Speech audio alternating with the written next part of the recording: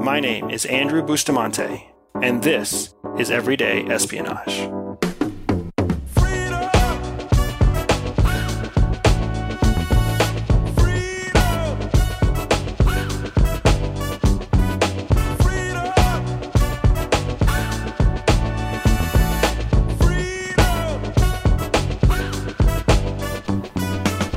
I'm so excited to be in the middle of this briefing sequence where we are digging in to how to dominate information.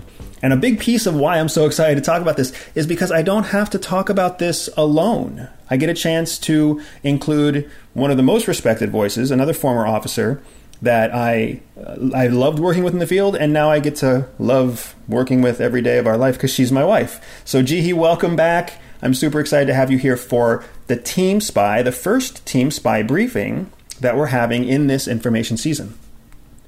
I'm happy to be here. Thanks for that very romantic introduction. So I just spent the last 2 episodes introducing folks not only to our rotation, our briefing rotation, which is what we always did when we were on deployment, but also this idea that we can find truth even when we're surrounded by noise, and even when information is thrown at us by information peddlers and people who have a voice but shouldn't have a voice, or have a voice, should have a voice, but then don't necessarily respect the information that they're throwing at us.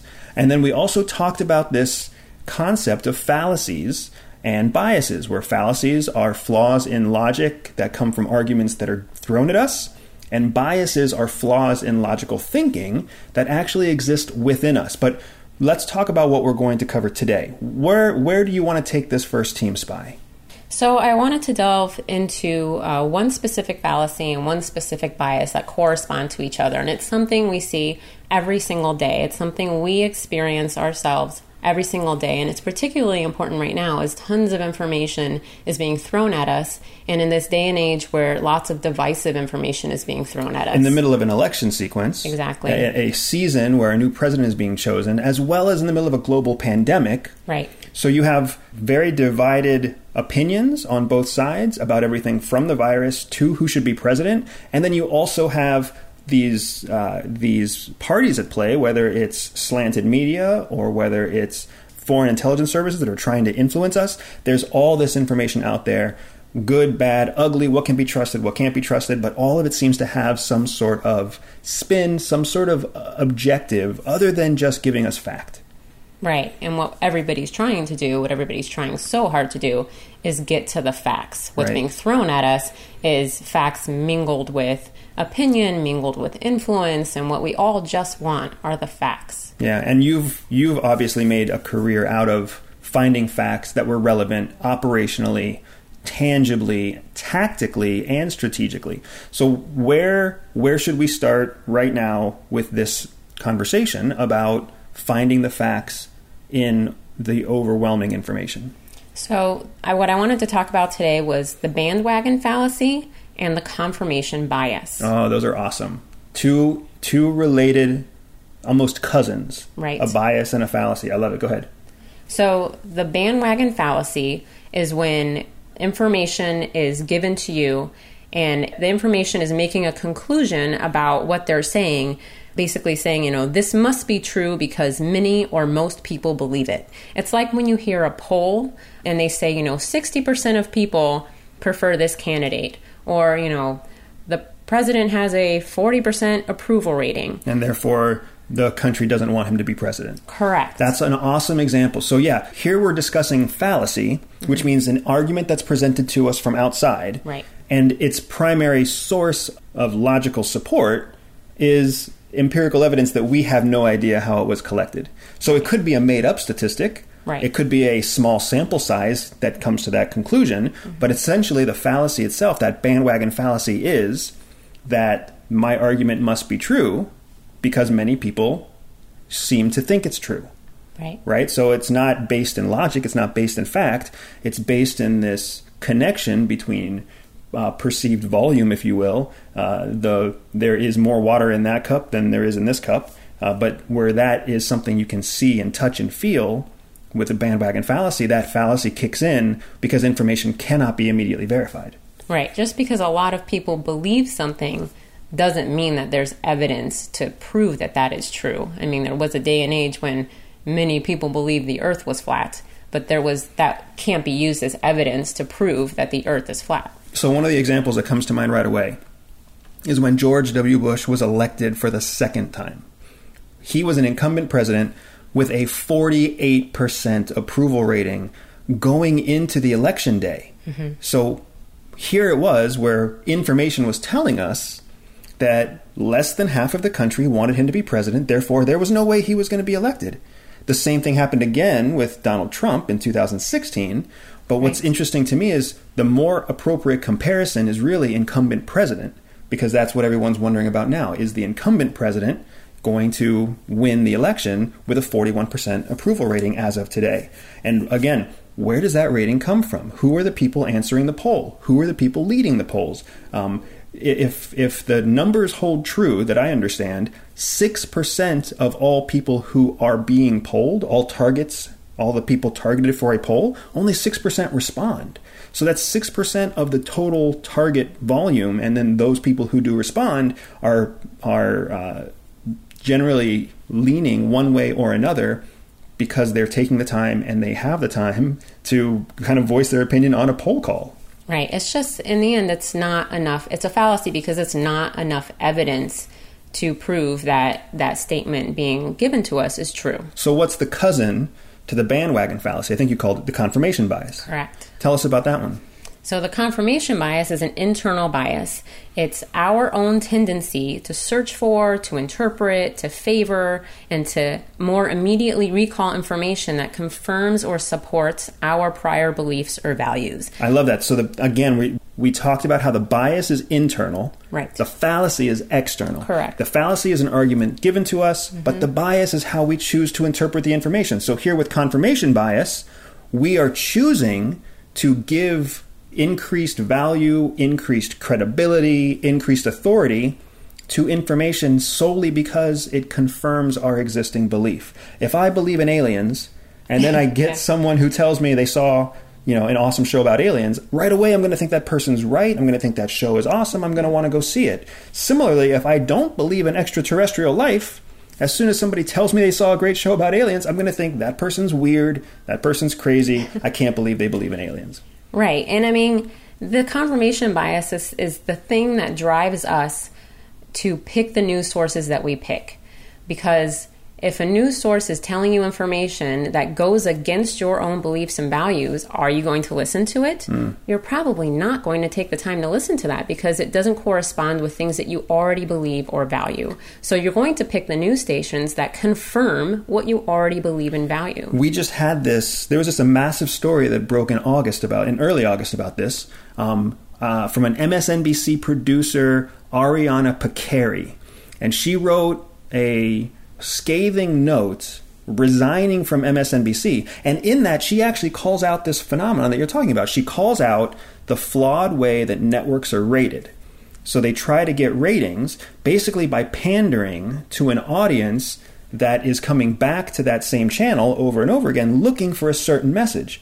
So according to those producers, the producers in that channel, they didn't want to give new information outside of what the audience already expected or believed because that would reduce ratings. So to secure or increase ratings, they just doubled down on the existing set of beliefs. So they started feeding information. MSNBC, according to Ariana Pekary, was actually presenting information, presenting news that they knew would foster and support the belief sets of the audience they already had, rather than presenting them with news that was new or informative or engaging or educational that might change the way they think using true fact. Right. And she was saying that it's not just MSNBC, it's all commercial broadcast news industry, that this is something that's very common, that's been going on for quite some time now. That's interesting. When did it all start? Is there any evidence that there was kind of like a turning point? Yeah, so in 1949, there was something called the Fairness Doctrine that was passed. And the Fairness Doctrine required broadcasters equal to give treatment of information. Equal treatment to competing points of view. Yep. And that's why when we think of news back in the day, it was fair and it was balanced and it was truthful because it was required by law, by regulation to be. In 1987, the Fairness Doctrine was abolished, and suddenly you see an explosion of talk shows on the radio, talk shows that were pandering to one specific point of view because they knew that they could get higher ratings by zeroing in on one specific group that believed in specific things than trying to cater to everybody and being fair and balanced. And then by doubling down and focusing on that one theme of information, it would also offer them strategic advantages in marketing and advertisement sales because now you already know exactly who you have on the call. You know who's listening to the radio, who's watching the TV show, and you can kind of tailor the ad to what the content is. Is it a show talking about the end of the world? Well, great. Let's throw in an advertisement about an emergency radio and about the importance of guns and about, why you should build a bunker in your backyard. Right. So they started to move away from journalistic reporting and started to lean more on opinion because they could bring in more money that way. It was more lucrative to report that way. So talk shows came about, and then they started, cable news networks exploded, and so now you have all the talk shows on the cable news networks. 87, you said, right? So that's like the Howard Stern, Rush Limbaugh. I think even Oprah started around that same time period. Right. Talk shows start taking over. They become the foundation of why people go to a certain network, and then everything that happens on a talk show is opinion. Right. I see how this works. And then you can see how that has grown over time, too. Yes. Because you went from the Howard Sterns, Rush Limbaughs, the crazy, well, I guess we're still hearing Rush Limbaugh. Yeah. We're still hearing from Oprah, right? But then in the late 90s, we started seeing new giant personalities appear. Right. So people they're definitely not news sources, but people like Jerry Springer. Jerry. I remember my college days. Dr. Phil. And it's funny because when you talk about the importance of how the audience responds to those shows, nobody was watching those shows to learn something new. Nobody was even watching those shows to feel sympathy or to have any kind of connection to the person on the stage. They were watching those shows to have something to talk about and laugh at the next day at work. And honestly, I think we watch shows about other people's misery so that we can check and balance ourselves and say, you know what? My life isn't that jacked up. Right. My dad doesn't belong to the KKK, or my sister didn't, end up marrying a mail order husband from Uzbekistan, right? And that's the kind of stuff that you saw on Dr. Phil and Jerry Springer. Or maybe you could relate to it and you were like, hey, I'm not the only one. There's that. But I love that. That's so fascinating. So we have shown the relationship between fallacy and bias. We've given this very powerful example of these two related bias-fallacy partners, right? The confirmation bias and its cousin, the bandwagon fallacy. And just to recap, right? If you'll can you recap both for us? I've been taking us on a side tangent, getting excited, but can you just give us the truth about these two again in a recap? Yeah, so the bandwagon fallacy is a fallacy. So it comes from the outside, right? So it's somebody making an argument as if it were a logical argument, but it doesn't work because it's basing its conclusion off of popular belief. That's the bandwagon fallacy. Right, which is not evidence. Right. Popular belief in something is not evidence, is not proof that something is true or exists. And you can't even prove that it is popular because you don't see the information that was collected. Exactly. And then the confirmation bias, its cousin? And then the confirmation bias is its internal counterpart, and it's our tendency to search for, interpret, favor, or more immediately recall information that confirms or supports your beliefs and values. That's awesome. So here you have two tools that are actively being used, right? You've got a fallacy that's being used against us intentionally because polls, media sources, advertisers understand that if they tell us that something is predominantly true, and if they have some kind of number that shows us 51% of people like this, or approved by 99% of moms, right? Mm-hmm. If they show us that, then there's going to be this bandwagon fallacy that drives us to conclude that the argument is true. So that is being used against us every day right now. Then you've got this confirmation bias, which is already at work inside us. Mm-hmm. And that's important because the same advertisers, the same politicians, the same pollsters understand that we are all prone to a confirmation bias. So they structure their advertising, they structure what content they put on what channels. The news even structures what news it shares, because it knows that we will give more credibility and more authority to something that is already in line with how we think, how we believe, how we feel. So both this fallacy and this bias are being actively used against us. And if we understand them, then we're one step closer to mastering information. Right, because once you're aware that the information being given to you is about affirming your own beliefs, they know what their audience is. They know that you are watching and what you believe in. Otherwise, you wouldn't be watching their channel. So because they know that, they give you information to continue affirming your own beliefs. And it's up to you to, number one, be aware of it. And number two, check and balance that. So pick another news station that has opposing viewpoints so you can get at least a balanced viewpoint. Dig into the numbers. Exactly. The research, the source of information behind the poll.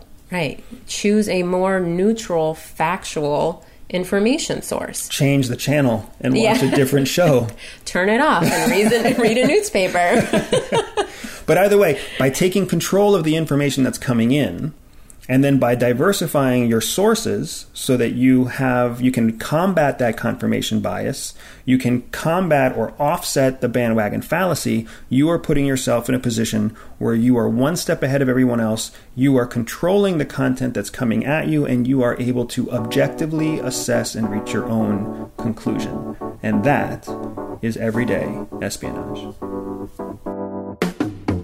Everyday espionage is dedicated to one thing: educating everyday people. I know that not everyone will listen, but those who listen will learn.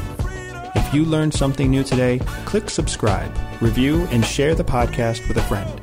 Find me on social media at Everyday Spy or on my website, everydayspy.com. If you are up for a special challenge, visit everydayspy.com/operations and join me for an authentic spy training mission. And above all else, remember that knowledge is freedom.